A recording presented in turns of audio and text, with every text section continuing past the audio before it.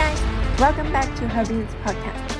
I'm Hervian, and this podcast channel is for fitness and training enthusiasts.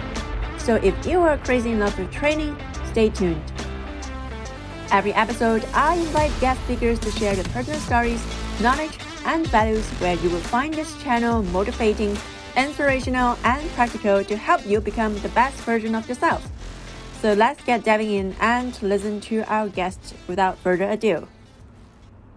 Don't just roll for the sake of rolling. Like, think of what you want to practice or that specific drill you have on that day. So, like, roll with intention, I think is like what matters more. And that probably brings me to my last question that I have for you today is, it's also more BJJ specific because I know both you and me trained in Jiu-Jitsu. But this question is more for beginners.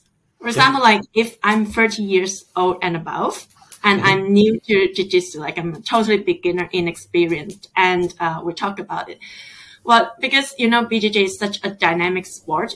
As you mentioned in the beginning, you have takedowns, and you have so many movements, and there are also like explosive parts of it. Like, as a beginner, I find it so overwhelming. And if I want to improve my Jiu-Jitsu, like, where do I even start with? Is it strength, cardio?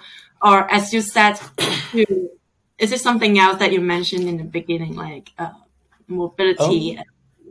Where do I start? Like, I mean, if I'm honest, the amount of people that find jiu-jitsu over the age of 30 tend to be people who have very busy lives already. So the one thing that I would actually consider or I would push people towards more is getting their body to move better. How well their hips move, how well their shoulder moves. Low back and neck are two of the biggest things that get jacked up in jiu-jitsu. So I would get them to focus on learning how to move better first. A lot of jiu-jitsu people go to yoga and yoga's great, but yoga in and of itself, in my personal opinion, I don't think is the best place to go for something like jiu-jitsu because essentially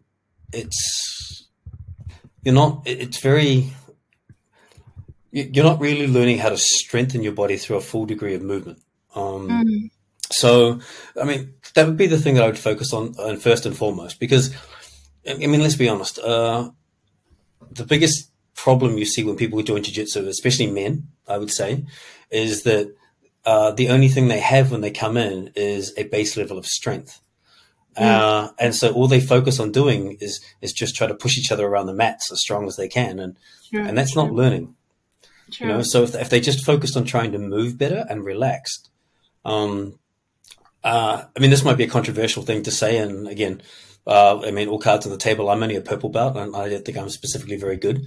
But I don't think that the people that are white belt should compete.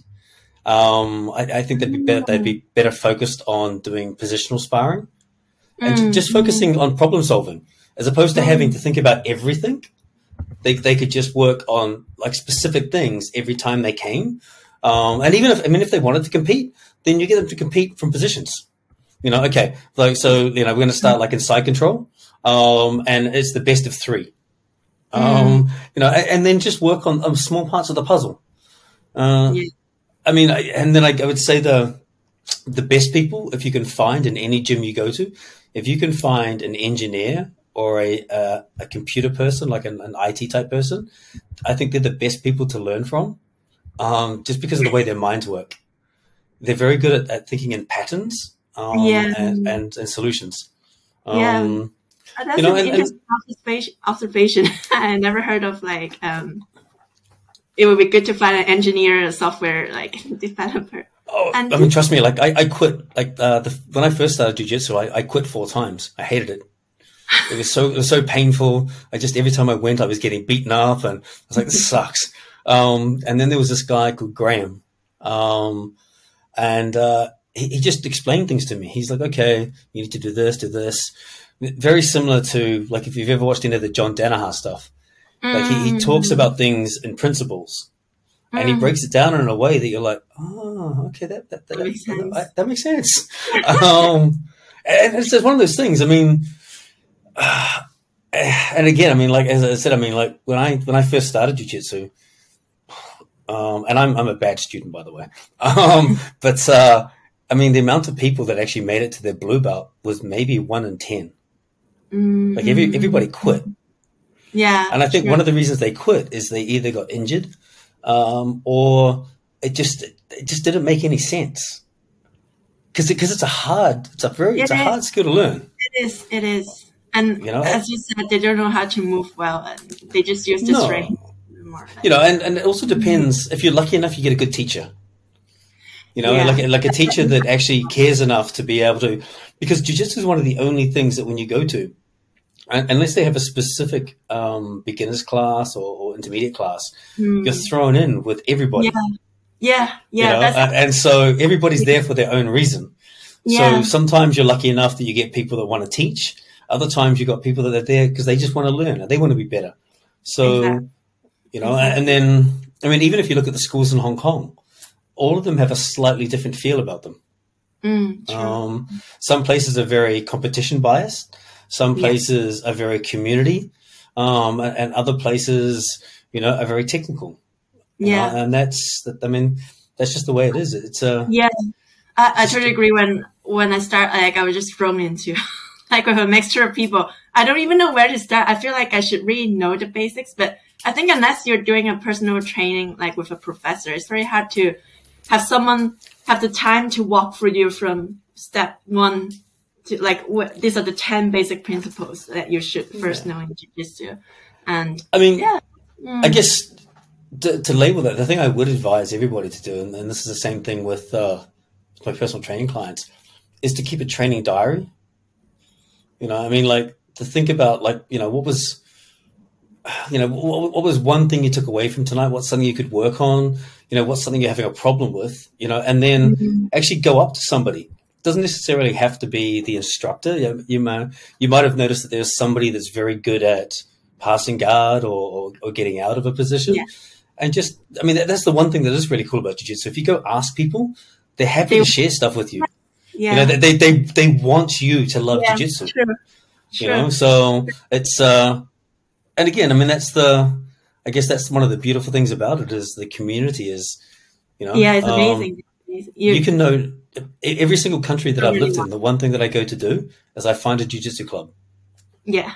Because it's how you meet people, because you have that one thing in common. Yeah, so, exactly. That's really amazing. So that means for beginners in over 30, so when they're getting older, they should focus on moving better, and especially as you advised earlier, hips, lower back, and neck are the sort of movements they should pay attention to. That's really amazing. Something I would get all people to check out is a guy called Andrea Spina and the functional range conditioning.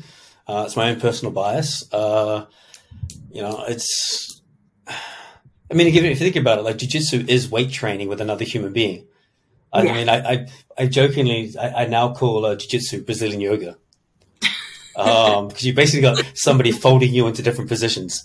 And so, if you can put your body into those positions, then without getting injured, then the chances of you being able to roll longer are going to be better. Will be better. And then, once you've been doing it for longer, then maybe start to look at some strength and conditioning. But if you want to be in jiu-jitsu for the long game, I don't think weight training should be your first priority.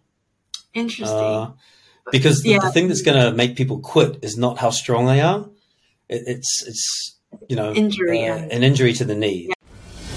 Wow, so that's it guys. Great chat and great value from our guest today. Thank you so much for listening. If you like this episode and our podcast, be sure to give us a positive review and share it with your loved ones who you think might benefit from listening to it. This will be much appreciated. Also, if you have any questions or topics that you would like to ask our future guests, let me know. Much love, and until next time, take care.